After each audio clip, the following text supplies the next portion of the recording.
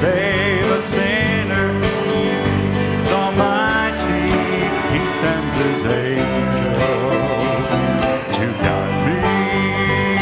Oh, there's no storm too powerful our God cannot handle. God in simplicity revealed in you and me, came from his glory, gave us the victory, the greatest love story. Oh, our God is tremendous, his strength never faileth.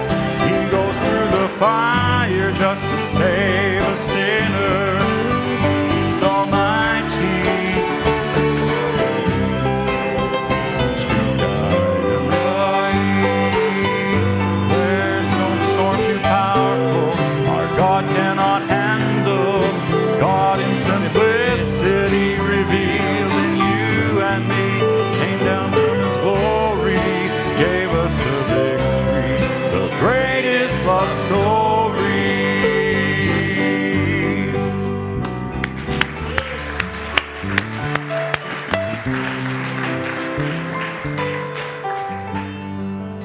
There's a story that's being written on the earth, and a lot of the world can't see it.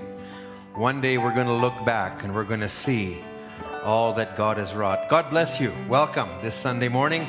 I don't know if you've looked at somebody next to you or the part that you can see, but why don't you wave at them? Why don't you greet them this morning? It sure is good to be in the house of the Lord. And it sure is good to be a Christian. Amen. Amen. We're happy to be Christians. Let's just sing, "Victory is mine, victory is mine." Victory is mine, victory is mine, victory today is mine. Well, I told Satan to get behind. Victory today is mine. Oh, love is mine, love is mine, love today is mine. Well, I told Satan to get behind. Love today is When I awoke this mine. When I woke up this morning, I didn't have no doubt. I knew that the Lord would bring me out. So I got down on my knees, said, Lord, if you please. Got up singing and shouting the victory. Victory is mine. Oh, victory is mine. Victory today is mine. I told Satan to get behind. Victory today is mine. How many have the victory today? Hallelujah. Well, let's just leave the singing there. We're going to go directly to the Word. Thank you to the musicians. Thank you for the specials. Brother Bob, thank you. Always appreciate the spirit of our Brother Bob. Brother Moses, that's quite an accomplishment for your children to memorize all that. I didn't see that they had anything to read off of. That was all by memory. I think that's wonderful. Amen. God bless you for that. Amen. As we turn to the book of Revelations, we're going to read from 3 places. We're going to start in Revelations 3. And we always say it's familiar, and we apologize for that, but I'm not apologizing for it. I didn't preach as long as Moses. I mean, as long as Noah, 120 years, and he always took the same text. How'd you like to sit in that congregation? Well, we're not quite that long yet, but we're taking some texts that are very familiar. Amen. Because we believe that that's the hour when they're being made life. Amen. Well, we want to just go and look at God's Word. Revelations 3, let's just start from verse 20. Behold, I stand at the door and I knock. If any man hear my voice and open the door, I will come into him and will sup with him and he with me. Now, Brother Branham would point out to us, notice the position. He is outside the church. He's been put outside, but we are within. And there's nothing he can't open up. We have to open up to him. Verse 21, to him that overcometh will I grant to sit with me in my throne, even as I also overcame and am set down with my Father in his throne. Revelations 21, verse 3. Revelations 21, verse 3. I'm wanting you to look at some positions here, that which is within, and that which is without. And I want to just focus on that here. Verse 3, Revelations 21. And I heard a great voice out of heaven saying, Behold, the tabernacle of God is with men, and he will dwell with them, and they shall be his people, and God himself shall be with them and be their God. Now, as you read this is a future event, but there's a people that are moving into that future event. There is a people, the threefold purpose of God, which was to express himself in Christ. Number 2, gain preeminence in a people. Where is he gaining preeminence? By force? By your outside? By slapping you around and line up? No, he's dwelling in your heart. His desire is to dwell within you. So he's saying, now this is, where's the channel? Where are we going? Because this is what it's leading to. And verse 4, and God shall wipe away tears from their eyes, and there shall be no more death, neither sorrow nor crying, neither shall there be any more pain, for the former things are passed away. And behold, he that sat upon the throne said, Behold, I make all things new. And he said unto me, Write, for these words are true and faithful. And he said unto me, It is done. I am Alpha and Omega, the beginning and the end. I will give to him that is athirst of the fountain of the water of life freely. He that overcometh shall inherit all things, and I will be his God, and he will be my son. Now, verse 8. Who will not be there? The fearful, the unbelieving,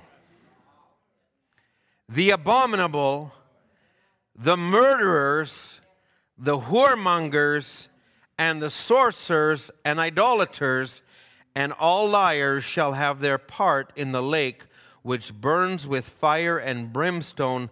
This is the second death. Don't worry about the first death, the death of this body.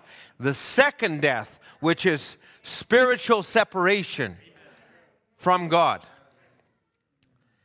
Also, if you'll turn over to me, Revelations 22, I just want to read a couple verses there. I would not going to apologize that you're standing. Some of us, one of us, will be standing most of the service. Revelations 22, verse 10. And he saith unto me, Seal not the sayings of the prophecy of this book, for the time is at hand. He that is unjust, let him be unjust still. He that is filthy, let him be filthy still. He that is righteous, let him be righteous still. He that is holy, let him be holy still. We're going to stop the reading there, but just keep your fingers in that. That time is coming, and I will say, there are people that have already made their eternal decision. This is the hour that we live in. Amen. I don't mean to be putting dread on you or anything. I want to be real. I want to also say this is the condition of the world. Let's understand it, but let's also understand our position. Let's bow our heads in prayer this morning. Heavenly Father, we've read these words, these scriptures. Father, as just looking to you, now I give the service to you. I am just the voice, Lord. I'm I've tried not to put my personal thought, my personal opinion, but I've tried to allow you to lead. And I'm putting myself in your hands. And Lord, we as a people are putting ourselves in your hands. And we're asking that the Spirit of God would have the preeminence amongst us today. Lord, speak to us for the day and the hour that we live in. We need you, Lord, and we ask this in Jesus' name. Amen. You may have your seats. Also, just want to say it was good to have our brother Max back home and ministering again. And we appreciated the message on Wednesday on the purpose of God. We thank the Lord for that assurance that we have. If you still have your Bible open in Revelations 22, I finished in verse 11, but in verse 12 it says, "And behold, I come quickly. My reward is with me to give every man according to as his work shall be. I am Alpha and Omega, the beginning and the end, the first and the last. Blessed are they that do his commandments, that they may have a right to the tree of life, and may enter in through the gates into the city." Now, there's a place you can be in, but it takes an approach. It takes a level of governance of the Holy Spirit over our lives and our yielding to it to have the right to enter in. And then he says, verse 15, "For without are dogs and sorcerers and whoremongers and murderers and idolaters, and whosoever loveth and maketh a lie. I, Jesus, have sent my angel to testify unto you these things in the churches.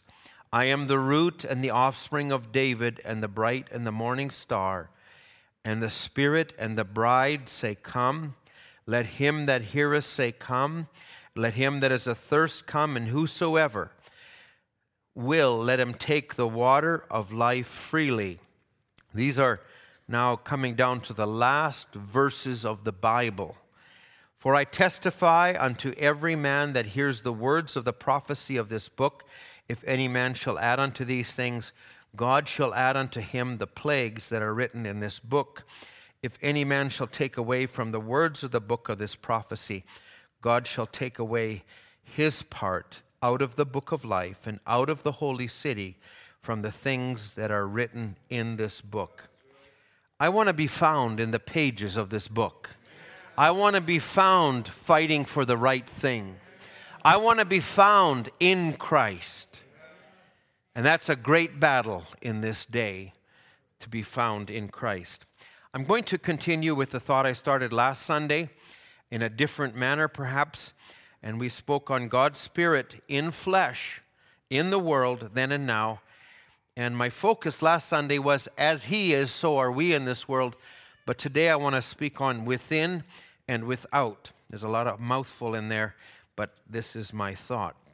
I wrote some of these thoughts and these notes some months ago, but the events of the last couple weeks just started to bring them back to me and reinforce them to me. And so I'm going to give you that as a backdrop. The first service of the new year, which Brother Tim Dodd ministered, we had made mention of Brother Norm Lecousier, and we put in a request that he had not been coherent for a number of days.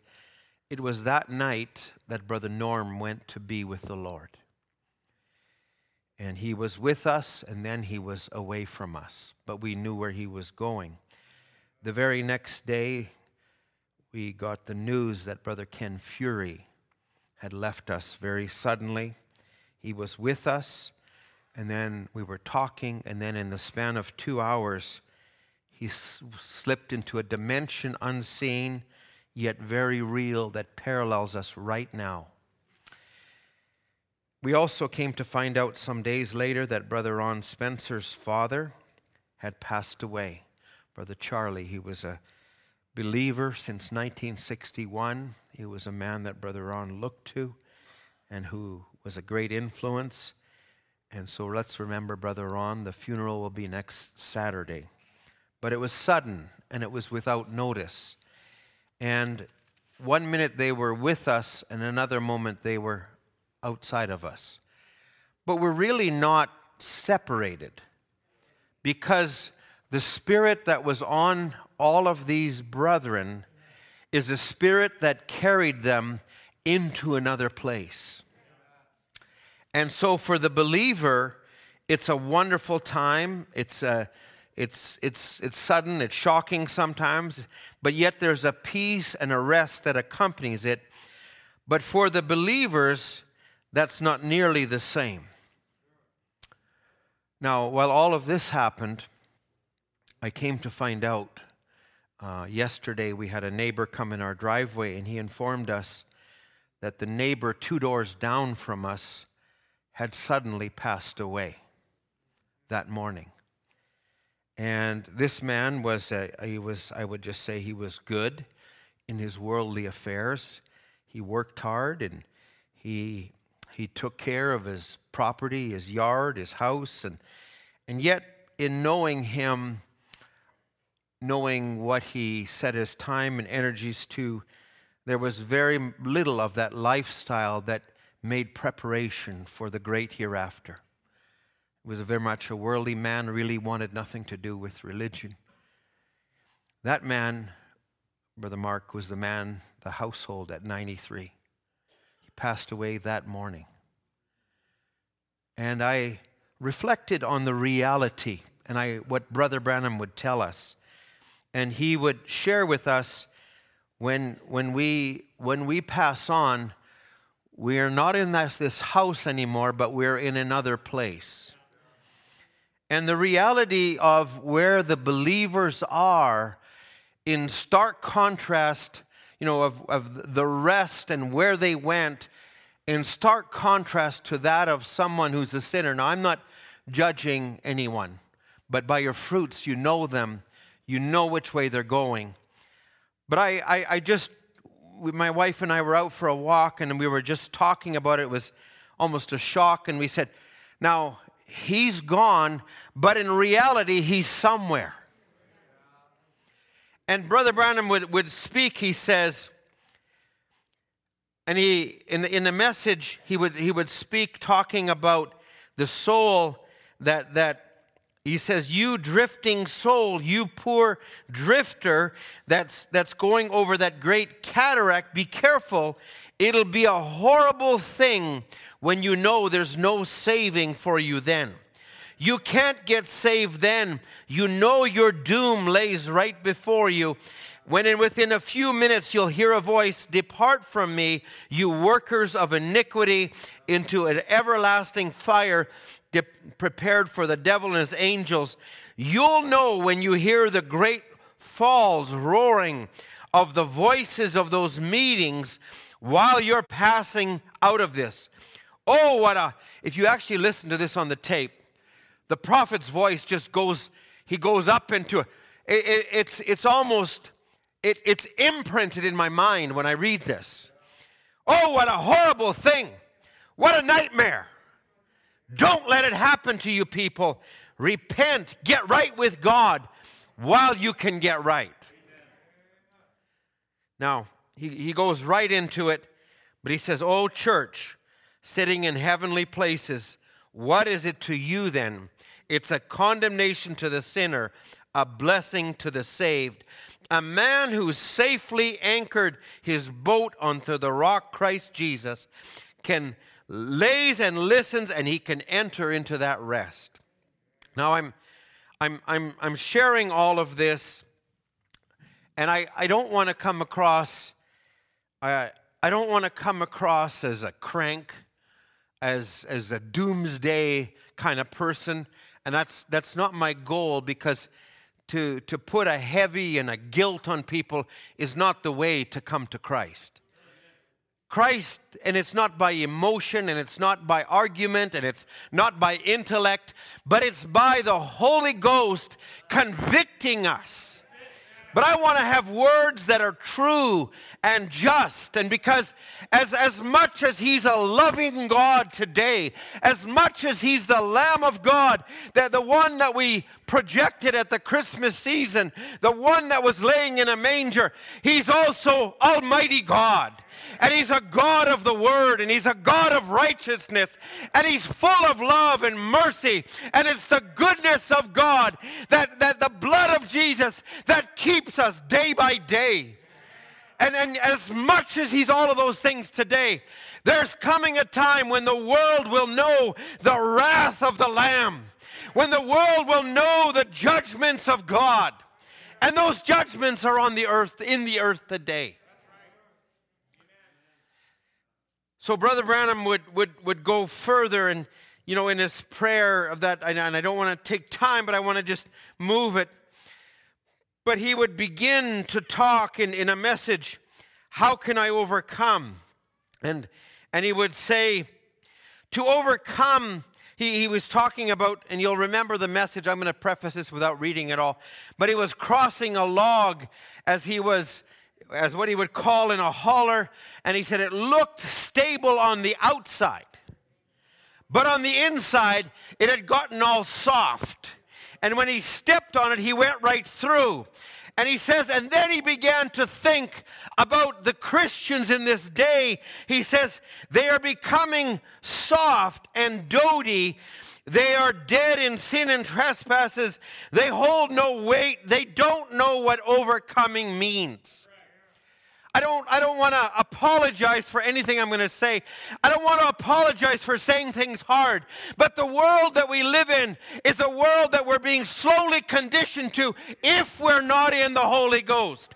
And the world has become a political world where you can't hardly say anything because you offend somebody. Don't let that happen in our church. Don't let that happen to our character. Let us be real Christians. Let's be rugged. Let's be real. Let's not become like that. And that's why we need to be here washed, and that's why we need to be under the sound of a message and to hear it rugged. It's good for you. It's good for me. So he would say, to overcome means to keep life in you. When the life went out, the outside looked good, but the inside, it had lost something. And this is still not my service on denominational life, but a denominational life is a life that takes on a form, but doesn't have the heartbeat of God under it anymore. It becomes religious, and actually a religious spirit becomes a difficult spirit to deal with because you begin to set yourself and you justify yourself in that position. And I have to work, and we all have to work. And a good place to start is go back to the Ephesian church age, the first age that started out right, that had everything right, but along the way they lost their first love, their love for the Holy Ghost meetings.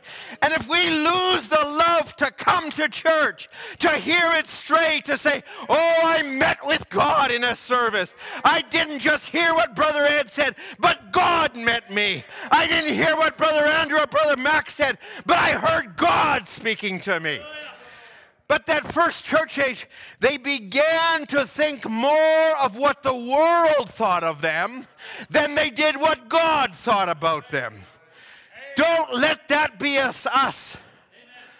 We're coming back, and we're not stopping where the Ephesian age stopped. We're going beyond that. Those that go in the rapture will not just be there in church, they'll be in Christ. They'll be in fellowship. They'll be in love with Him. I don't want to take away from what Brother Andrew might preach tonight, but we were just sharing a thought from a Bible study. And Brother Andrew, just forgive me, but you can go down this way if you want.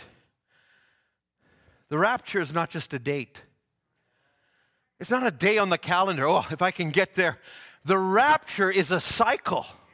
And you've got to be caught up in that cycle. The rapture is a union between you and Christ. The rapture is something that you're in and the world is out. You're not out there trying to do things. You're in Him and He's in you, working through you. That's the rapture. And when the time comes, it will be as a result of the heartbeat of God with the heartbeat of a believer. It will not be a date on a calendar. It will be God in a people in harmony, walking together, working together, and then they'll be raptured with Him.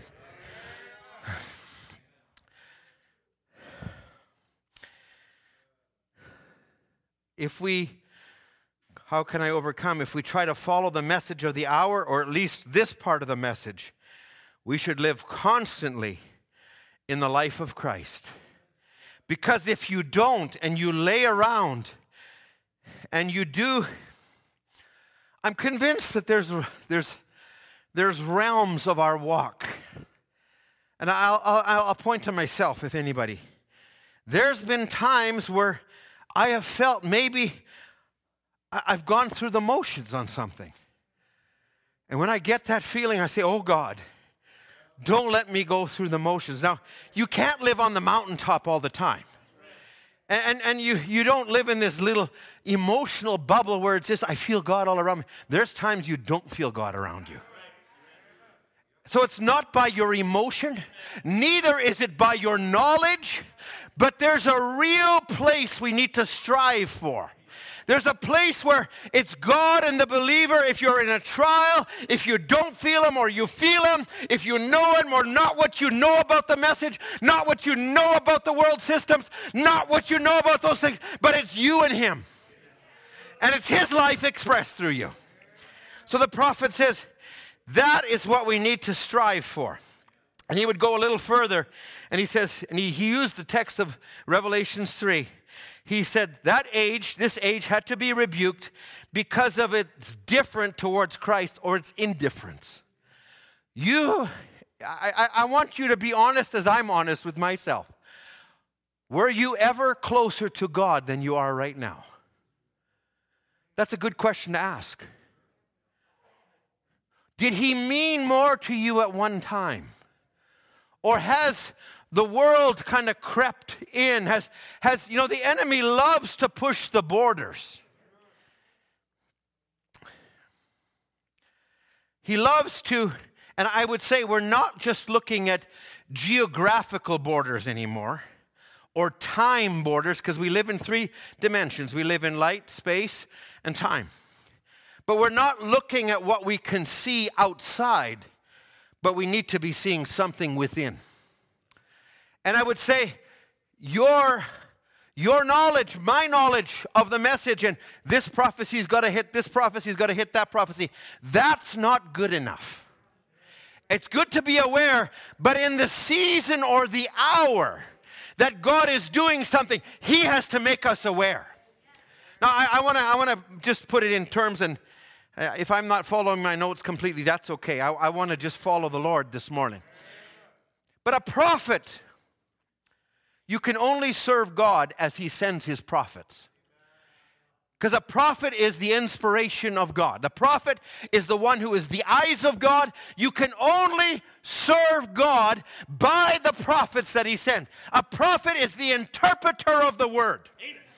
Now, I mentioned this last Sunday, but I said when everybody was saying communism, and it was like a Cold War. And it was like the tension was thick. And you'd read the newspapers. What's Russia doing? What's happening in Cuba? What's America doing? And this was in the time of 1960s. In the midst of all of that, there was a voice of a prophet that said, don't fear communism. But many people still leaned that way and came to find out it wasn't that really. He said, fear Romanism.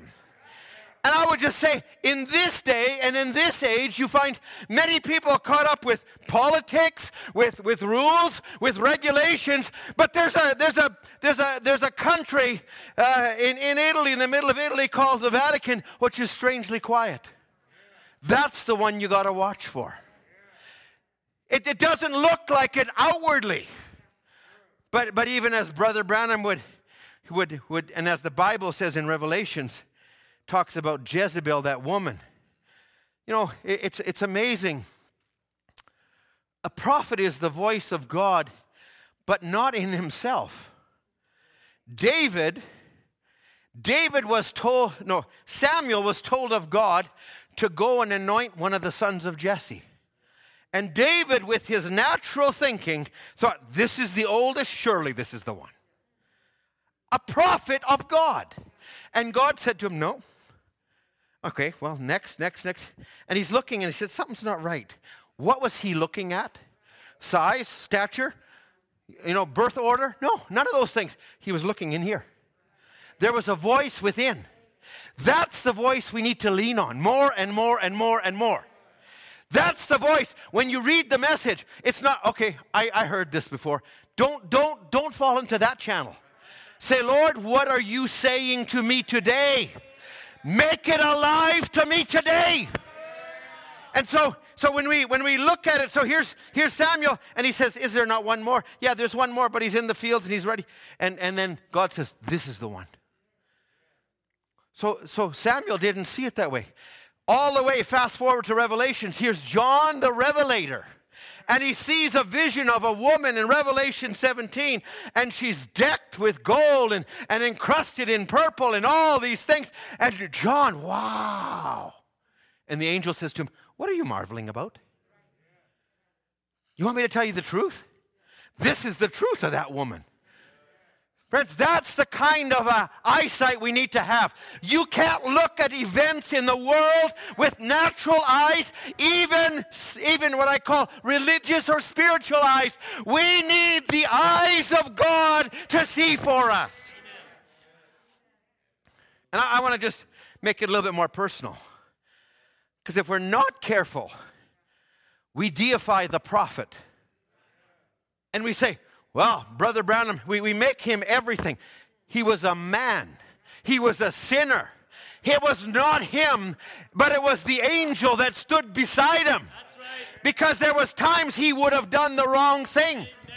He would have done the wrong thing answering a question at the seals, but God was there. He would have done the wrong thing at different times, but God was there. That God is still watching over his word. That God is still the one that we need to answer to. It's not just good enough to press play. That's part of the process, but we need more than that. And we need more than to sit in a message church. We need more than just to come here and attend here and say, I've done my duty. We need to be in him.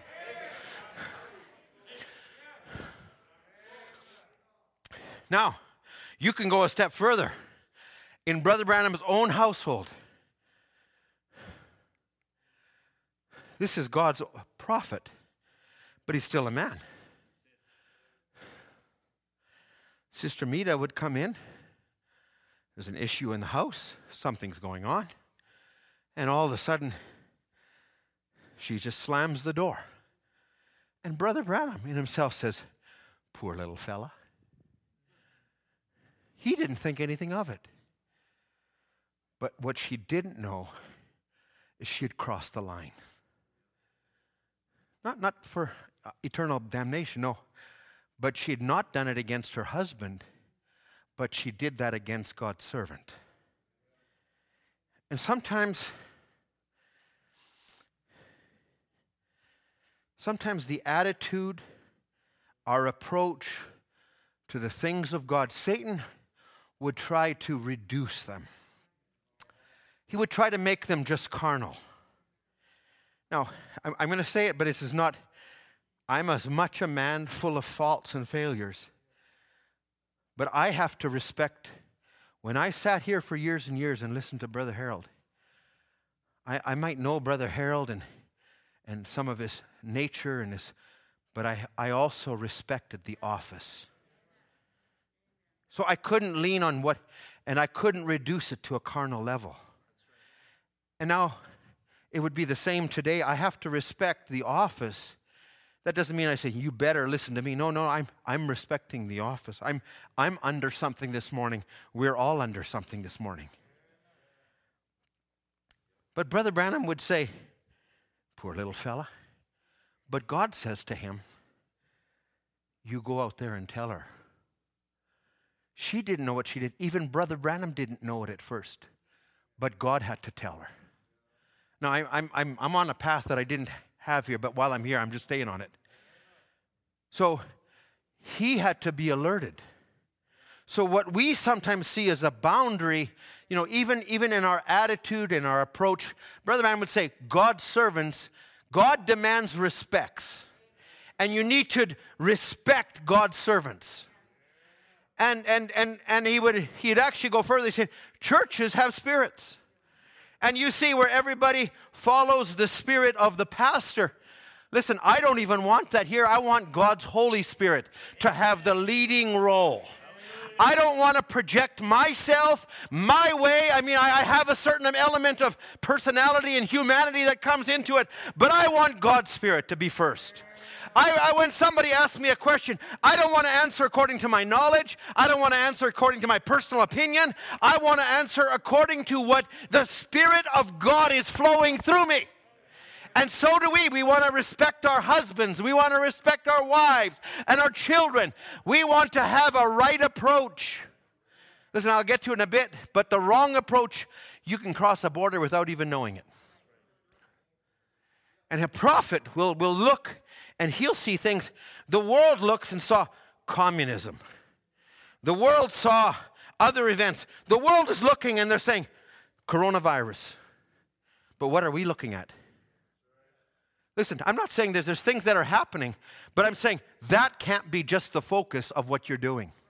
Because it won't be by what you read in the news, it won't be by that you're going to get discernment. Your discernment comes from the Word of God, not according to knowledge, not according to emotion, but according to what God reveals to you. So Brother Branham will point back and he'll say, oh, America's done a terrible thing.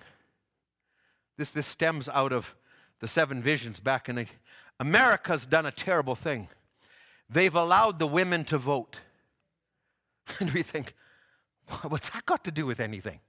Like we would think, like I say that today, somebody hears it, I'm labeled. I'm labeled. That's how much the world has eroded. That's how much, but what did the women's vote do? It elected a man called John F. Kennedy. It elected Bill Clinton. It elected it elected style over substance. And what's happened today? We've elected in our own country a leader that portrays himself, and he's only in power. Listen, in the last election, he tried to get those that were 16 and under to be able to vote because the majority, if you do the polling, the majority would have voted for the style of that leader. That's right. Now, where is soundness anymore? And the prophet says that was a line that was crossed. Now, much of the world didn't see that. Brother Branham would go on and say, and who is this Melchizedek? And he says, he refers to prosody. It comes to pass, and he says, they've done a terrible thing. They've elected a woman as a judge. Now, those are lines that a prophet can see. You and I, if we're walking with the flow and we're just going by what the world is doing, we're not seeing that. Why do I need to feed on the message? That you may be not just knowing what will come to pass, but that you may be in the spirit of the composer and the author, and that you may know when you come to it, oh, that's a red flag. But if we're not in that spirit, we'll walk over something. We, in the days of Elijah, it was the children mocking Elisha. Where did it come from? It came from dinner time conversation. Elisha, a bald-headed guy, is an old crank. And the children are sitting there listening. and they're out there in their daily business. They don't even know what's going on. They don't even understand it. And all of a sudden they see Elisha. You bald head, go on up. What was the go on up about? It was his predecessor.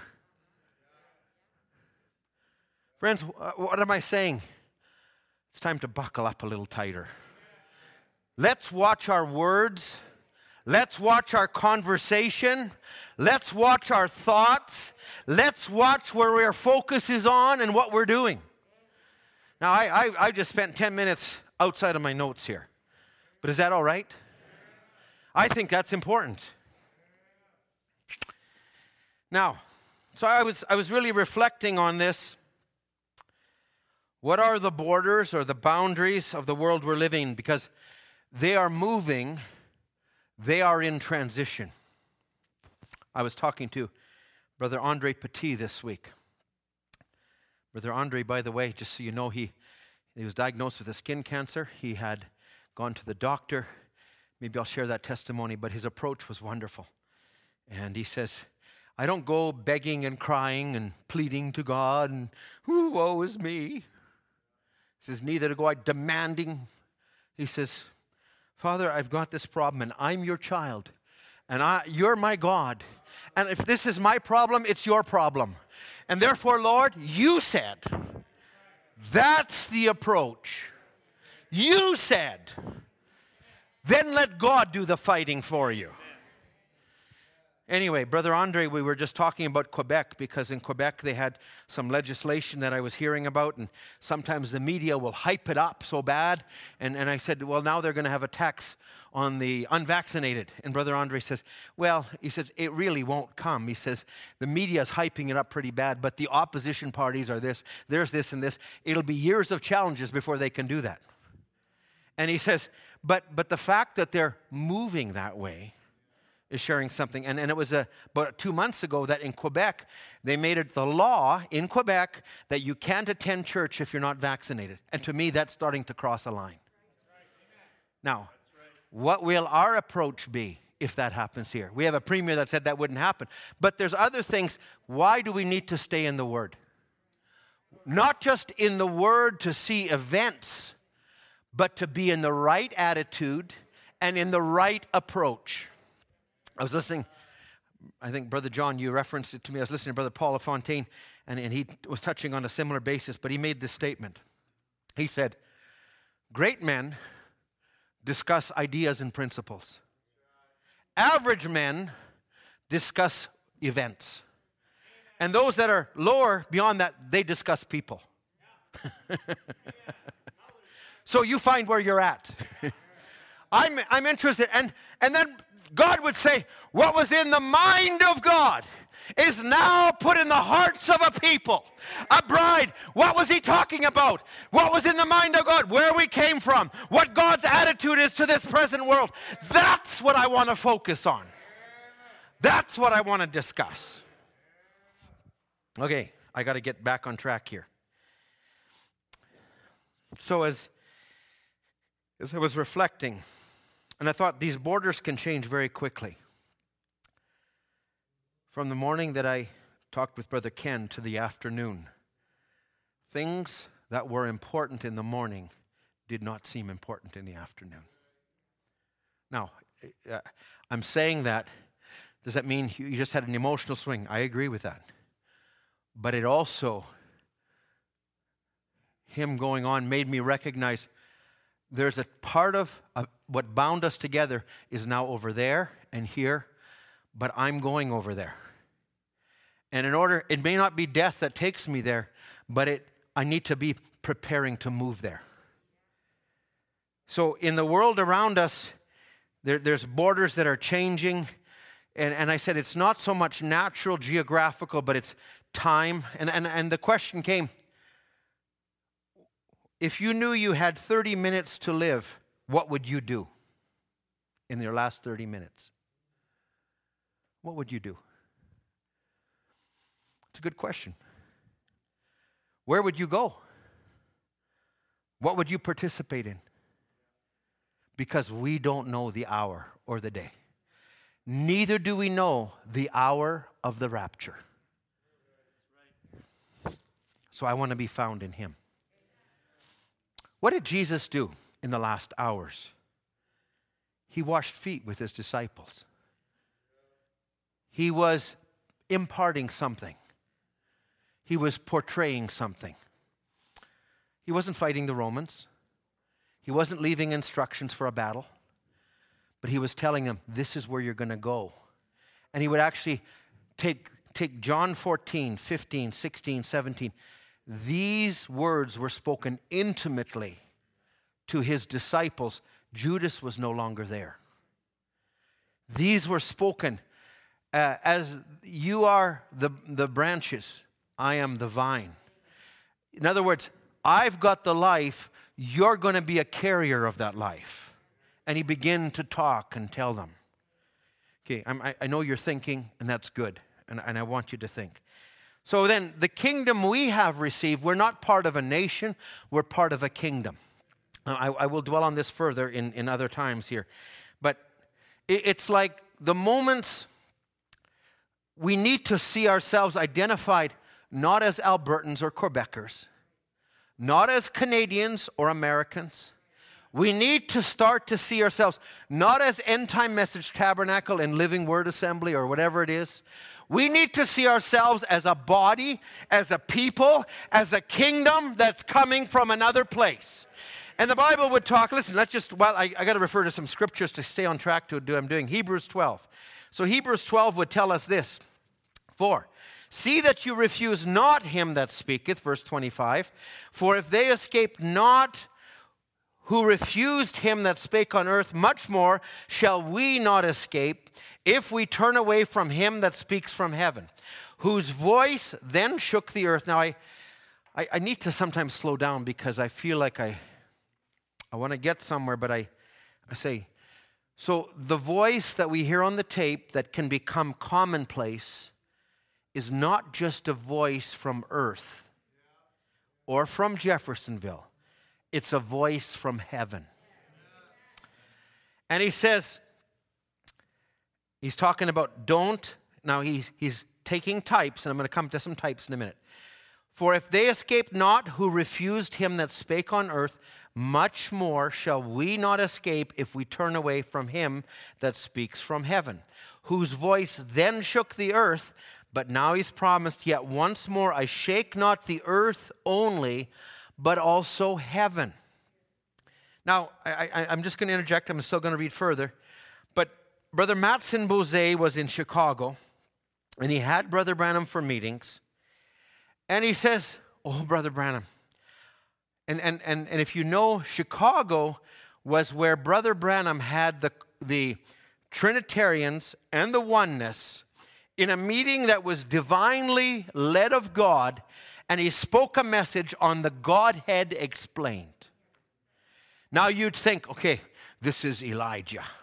Elijah who had the prophets of Baal and who had such and such. He's going to come down. He's going to call fire down from heaven. But he speaks this very nice message. Now you brethren here, you brethren there.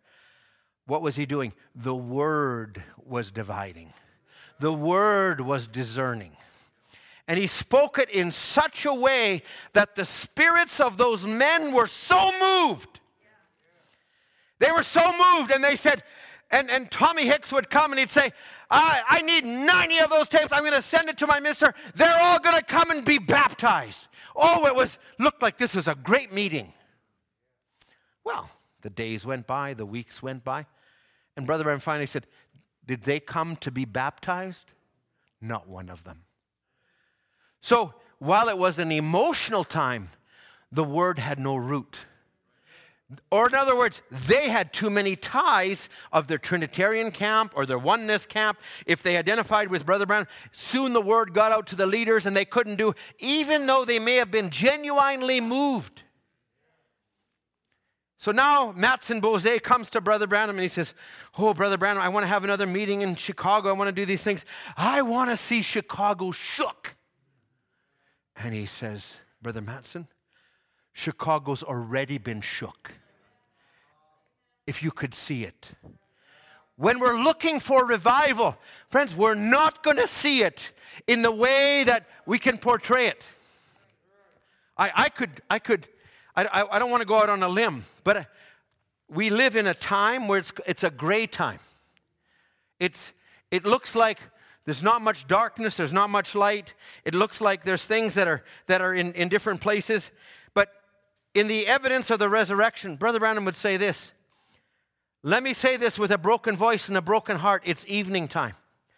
There will be a day that won't be neither day nor night. It'll be just hearing the word with no manifestation. Just a gloomy, foggy day. But in the evening time, the light will shine again. So sometimes the manifestation we look for. Oh my, this is really, I'm moving this into part of another message, but I'm not saying that there won't be signs and wonders.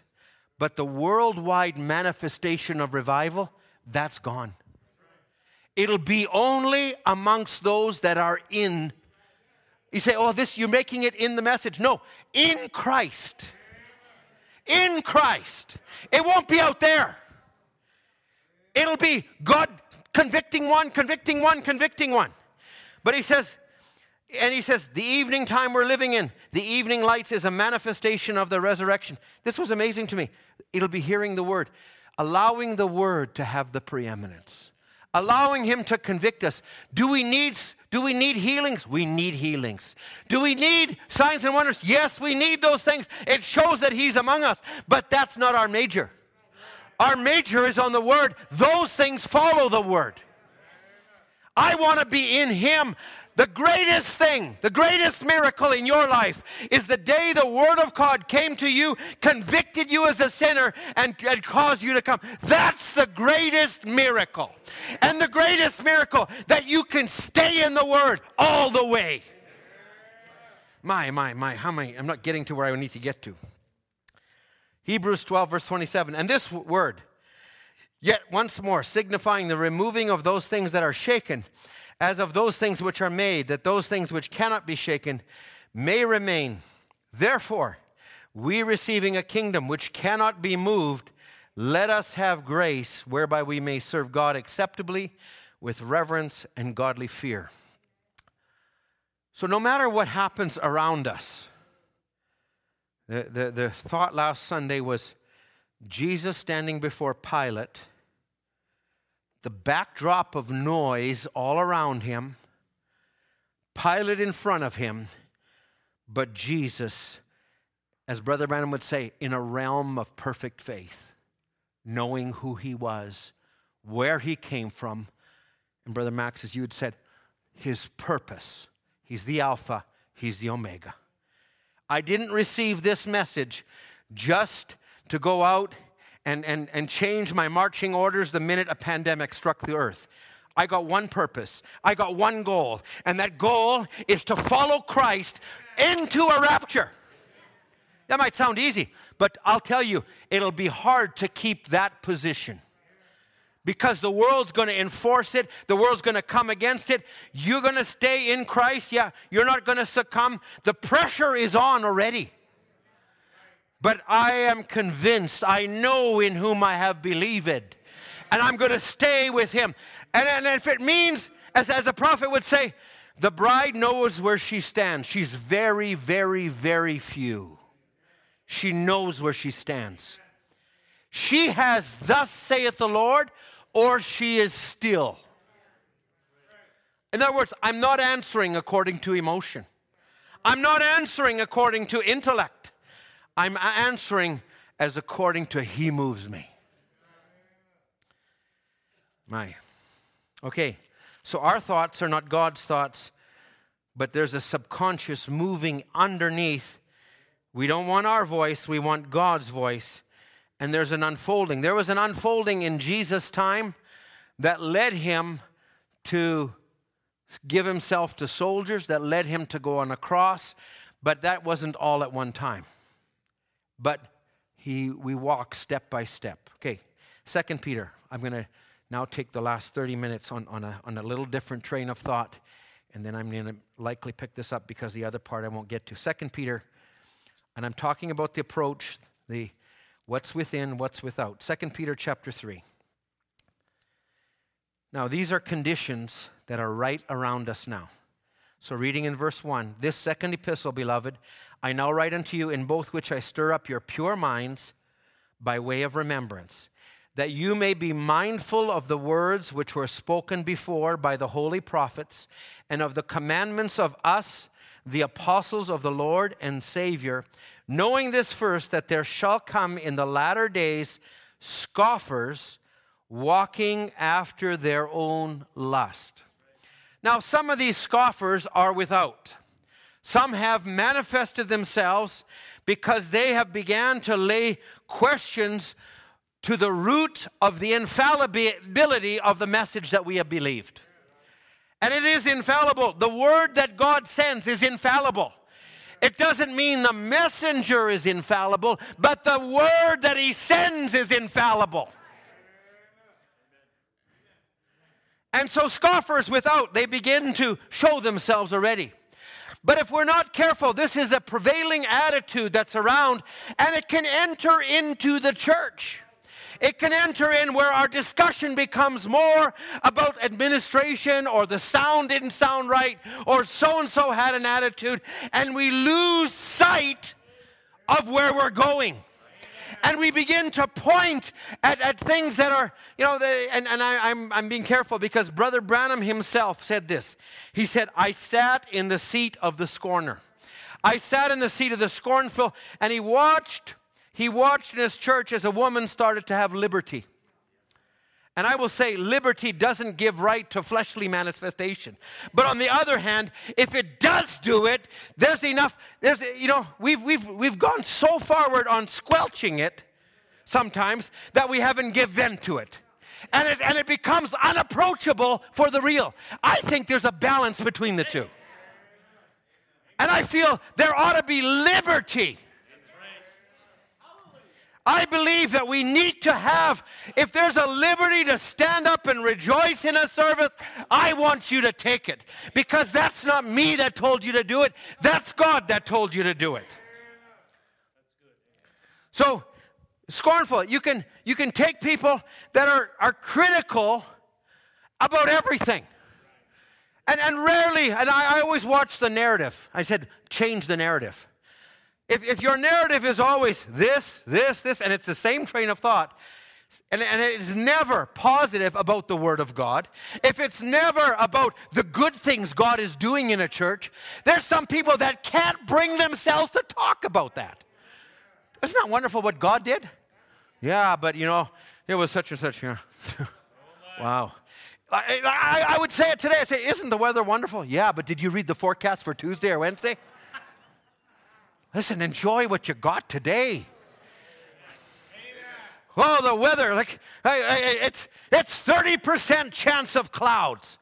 Hang on, let's twist the narrative. It's 70% chance of sunshine. Let's take the sunshine. Listen, we're a body. We need to encourage one another. Don't play into the critical narrative. I want to be around people that lift me up, not drag me down. So how in the world did I get on all of this? So, scoffers walking after their own lusts. So it started as an attitude. It started as a spirit. And somewhere you open to that spirit. I pray that we could live so close to God. I said something the other day, and it was just...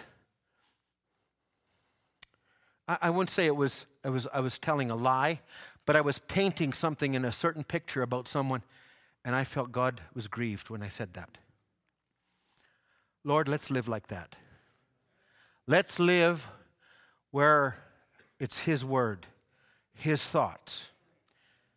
Listen, there's other brothers that might go down this channel. I'm trying to leave room for them for that. Now, verse 4.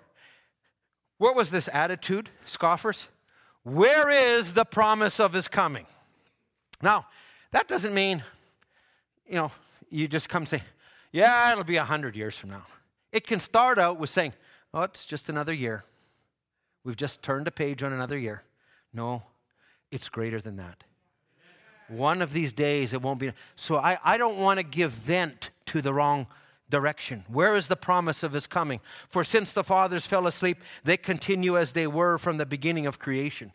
Years ago, they had this televangelist named, I know his wife's name, Tammy Baker. What was his name? Jim Baker. There, how could I forget? Tammy seems to be the one we all saw.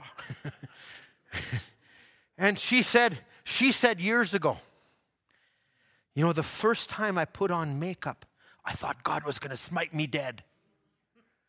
And I did it. Nothing happened. And you know what happened after that?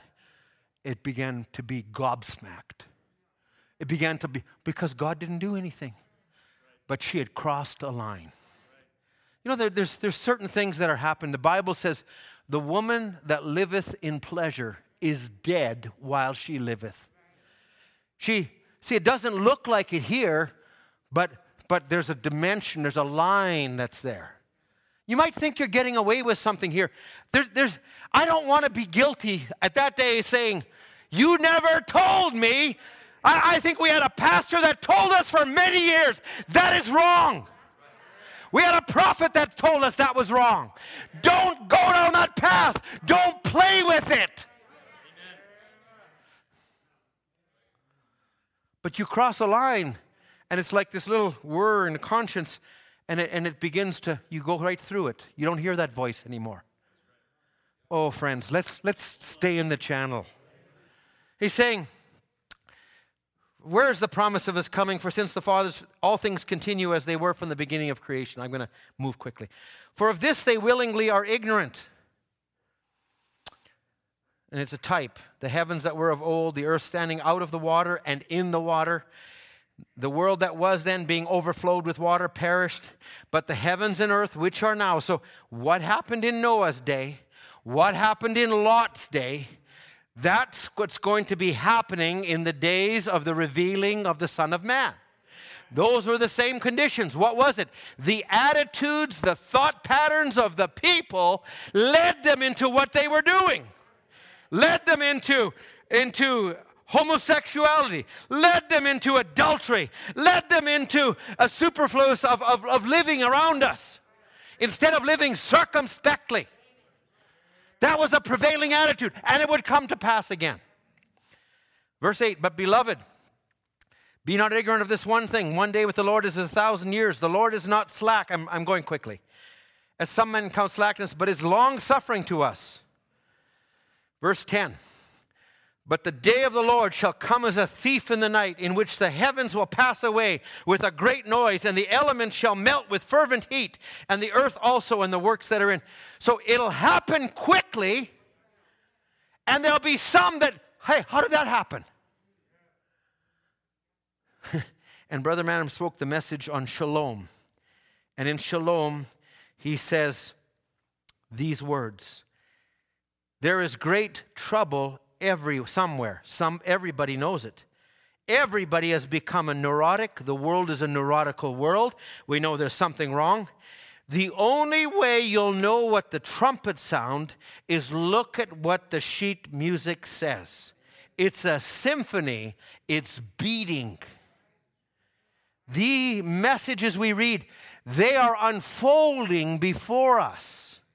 Oh, I've heard that message, and it just sits there now. But if we pick it up, we'll say, this is real. This is, you think you heard that before. You haven't heard it in the light of where we're at.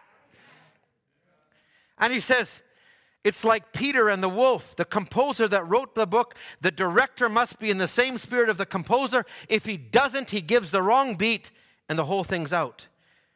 He says, now the great symphony of God's great act is playing out just right, and we can see the hour where we are standing.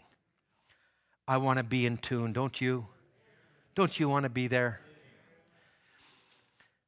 I got to move forward. 1 Corinthians 10. 1 Corinthians 10. I'm taking maybe a little bit more of a global perspective and where we are within. But I want to take this another level in another service because I think it's important. So I'm just taking my time with it.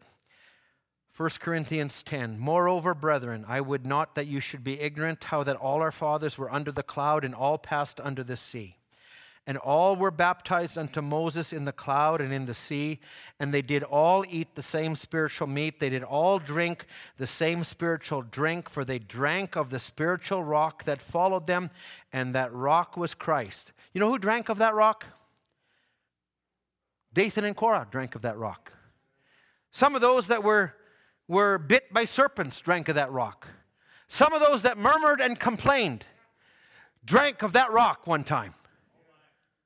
But listen how the Bible says this. Spirits don't die. It says in verse 5, but with many of them God was not well pleased, for they were overthrown in the wilderness. How are you going to see what's going on right now? By looking back at types and saying, that was the first Exodus. What happened at the time of Christ was the second. We're in the third. The same spirits are around us. Now he says, now these things were our examples, not history, examples, to the intent that we should not lust after evil things as they also lusted. Now, there's 4 categories here. I'm going to read them. I'm going to go back to some scriptures. First category, neither be ye idolaters. An idolater is somebody that puts something between them and God. And Brother Branham says, why do you hunger? Why do you thirst? You let so many things come between. You can let your job, you can let your wife, you can let all these things between. So here, what was it? Don't be idolaters.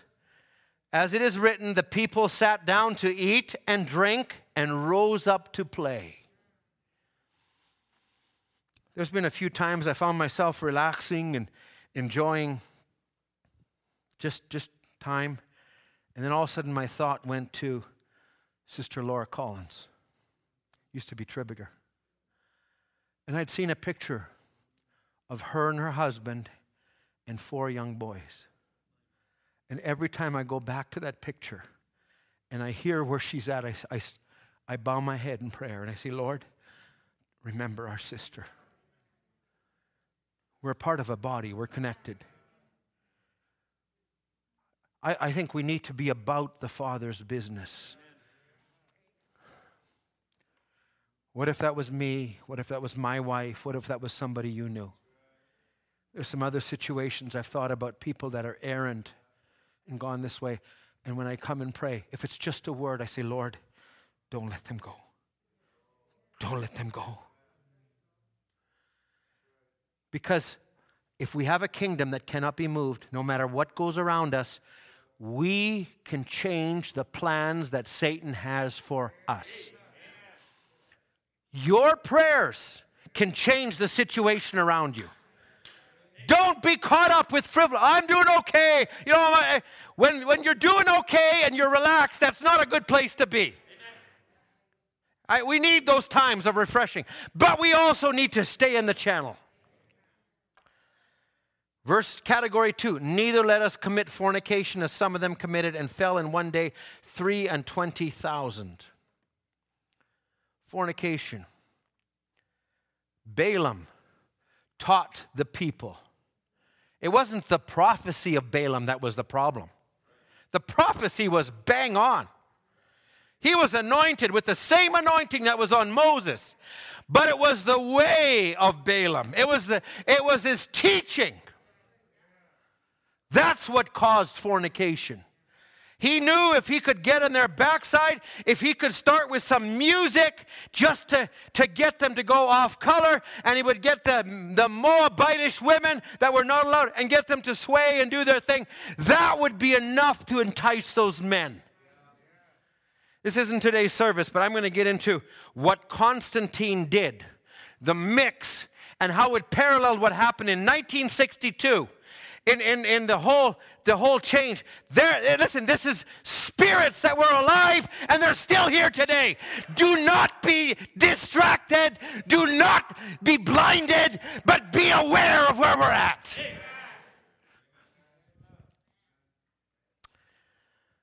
Don't commit fornication. Natural fornication, spiritual fornication are the same spirit. Verse 9, neither let us tempt Christ, as some of them also tempted and were destroyed of serpents. I won't spend time on that. Neither murmur ye, as some of them also murmured and were destroyed of the destroyer. I really could take half an hour on murmuring. And there's Bible examples for all of it.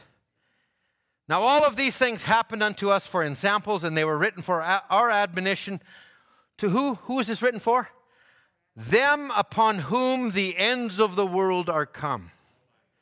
So this is for us today. Okay, now I need you to come back with me just for a minute. I'm going to take a couple of scriptures. Exodus 12.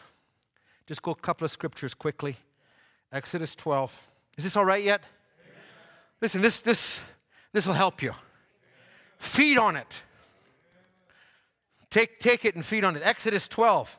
This is now, how many knows redemption is a coming out and it's a going in? This will be quick. I'm going to pick more of this up in a future service. Exodus 12, here they come out under the token, under the Passover that the Lord had, under the death angel. They came out from that. And out from under that was what it identifies in verse 37. And the children of Israel journeyed from Ramses to Succoth, about 600,000 on foot that were men, beside children, 2 million actually is what it turned out to be. Verse 38. And a mixed multitude went up also with them, and flocks and herds, and even very much cattle. Now this looked wonderful. You know, we're leaving Egypt. There's a banner. You know, the taskmasters are behind us. They come to the Red Sea, and God takes them through the Red Sea, and Miriam is dancing, and the supernatural is made known. Numbers chapter 11. Numbers chapter 11.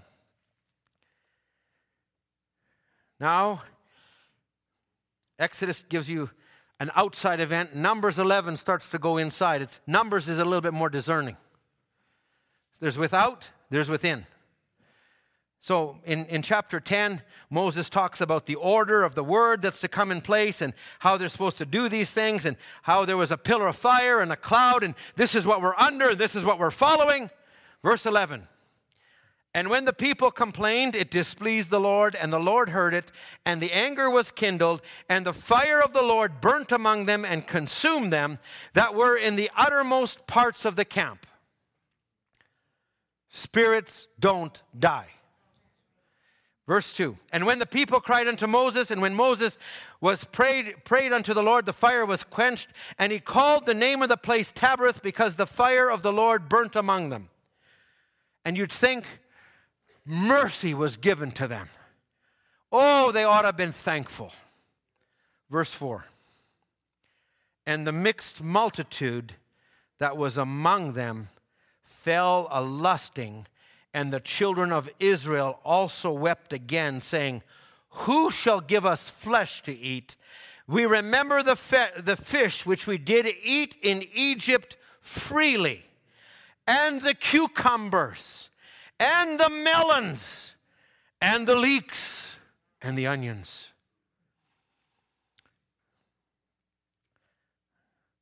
And the garlic. My wife was preparing supper the other night, and she started early in the morning, and I'm coming down for breakfast, and I had a hard time getting into the spirit of breakfast when I smelt the garlic and everything around me. We remember these things, verse 6, but now our soul is dried up. There is nothing at all beside this manna before our eyes. Now, what were they looking at? Every morning they would get up And they had no taskmasters. They had no more whip. They didn't have to go very far because overnight this manna came down. They just picked it up, angels' food. And they had it right there. And they came in and they picked it up. But that was not good enough. They were not seeing the supernatural God. They saw a manifestation. Listen to what Brother Branham would say. He's saying, what a sad picture. He says, the supernatural had been done, and unconverted people followed because the supernatural, it finally got him into trouble. People usually get excited when the supernatural comes. Israel got excited. Instead of coming under the atonement, there was an uncircumcised group, a mixed multitude. The Bible calls them, it caused trouble later on. He said, that's the same thing that's happened in this revival. Halfway believers, there's 3 classes of people. Believers, make believers, unbelievers. They sit in every group. Listen, this doesn't sound like a thing to roar. I'm as much for unity as I am. But our unity is around the Word of God. Our unity is not on an ecumenical thing. Oh, we're all one. No, we're not that. You know, I wasn't born yesterday. There's a lot of spirits that are around. Listen, I'll give grace if God's dealing with somebody. But it doesn't mean you embrace everything around you. But I think we need to see ourselves as a body, not just as a group that, well, we're the ones. No, it's not that straightforward. It's not black and white. We're bound by one thing, that's the Word of God. So not all that came out was supernatural. It was a mixed multitude. What they couldn't see was the testing, the trying, the proving. They saw Moses, but they did not see the pillar of fire, the angel that was there. They didn't see that. Listen, and I'm going to summarize, but I'll come back to some of it. They gave vent to their carnality. They never moved into a spiritual realm. I'm going to just say it honestly as I can.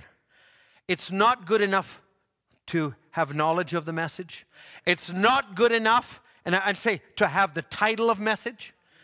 You need to be born again. The old-fashioned birth, where there's a change, where there's something that happens, where there's a you're crying. And Brother Branham would say, there's not enough soul travail. Not, as he would call it, soul travel. And we can slip into a denominational life where we say, well, I got it 30 years ago. Listen, we need to be in it daily. I desire that there would be a change amongst us. Doesn't matter how many years, but Lord, take the stiffness, the starchiness. Give us the genuine Holy Ghost. Let our children see it in us. Let the brother in the pew see it in you. Let's not just be, well, this is who I am. This is my personality. I don't raise my hands. I don't cry. I don't do those things. What do you do outside of church? What gets you excited? If nothing gets you excited, then fine. Be where you are. But if you get excited in something else and you can't get excited about church, I would say there ought to be something. Now, I'm not just pulling for jump up and this is not what it's about. But let God do what God wants to do. Amen. There ought to be a liberty in us. Are you good with that this morning? The liberty that was there when you left Egypt, when you crossed the Red Sea, when Miriam was there, it should continue on.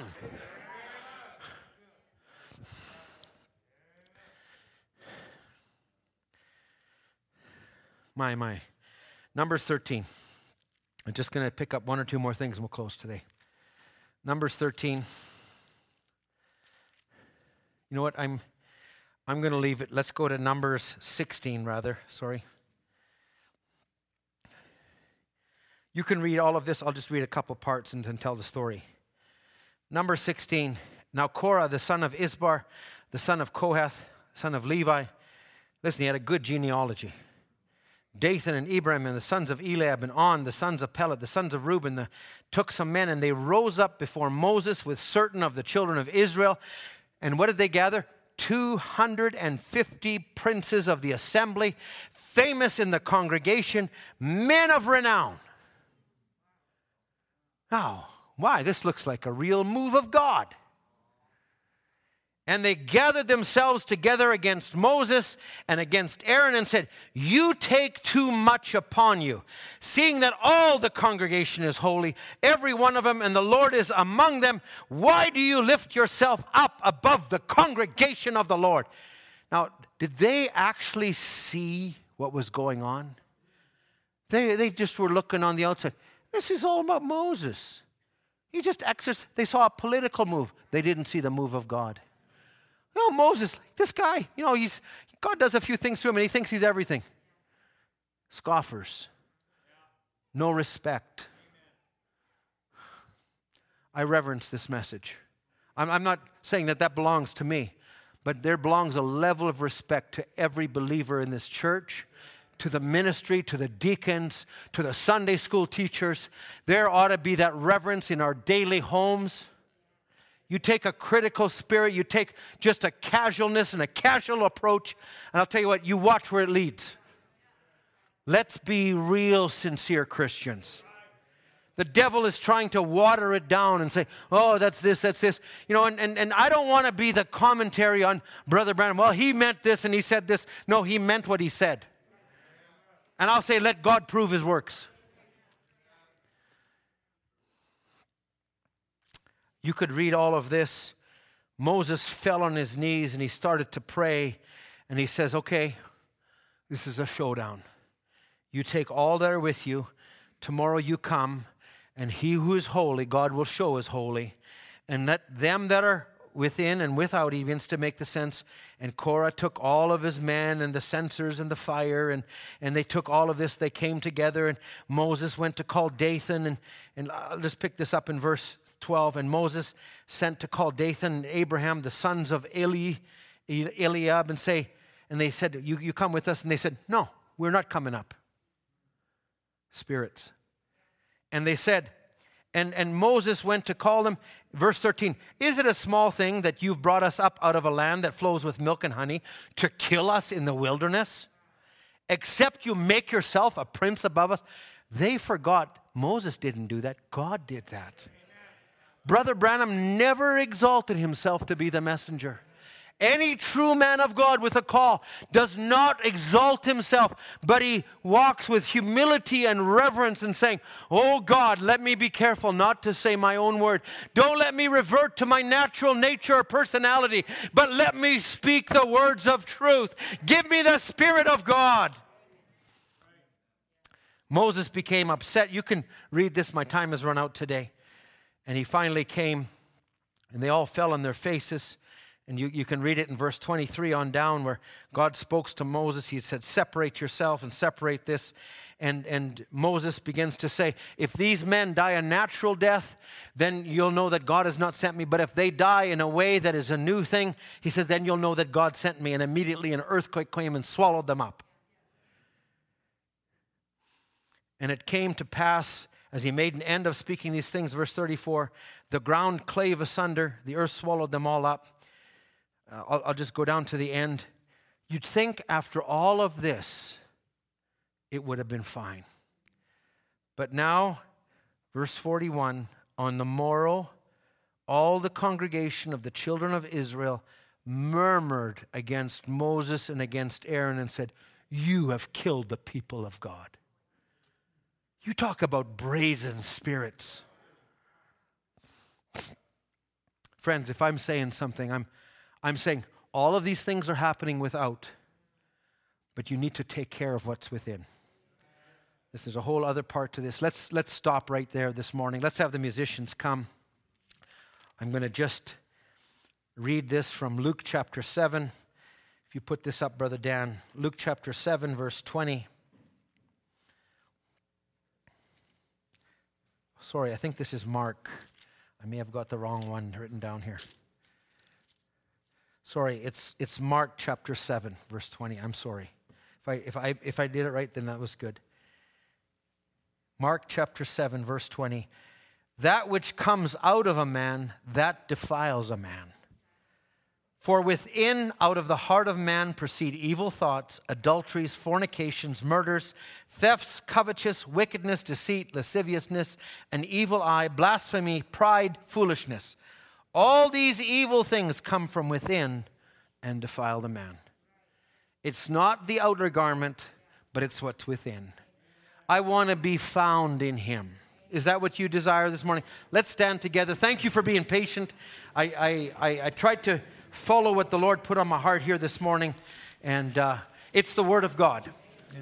It still holds true. It's a thing we need to feed on. It's a place we need to stay. I'm saying this so that when something happens, don't just say, that was nice, that was so... No. Let's be watchful, mindful. Let's remain, okay? Let's stay in that channel. How great is our God? How great is his word? How great is our God?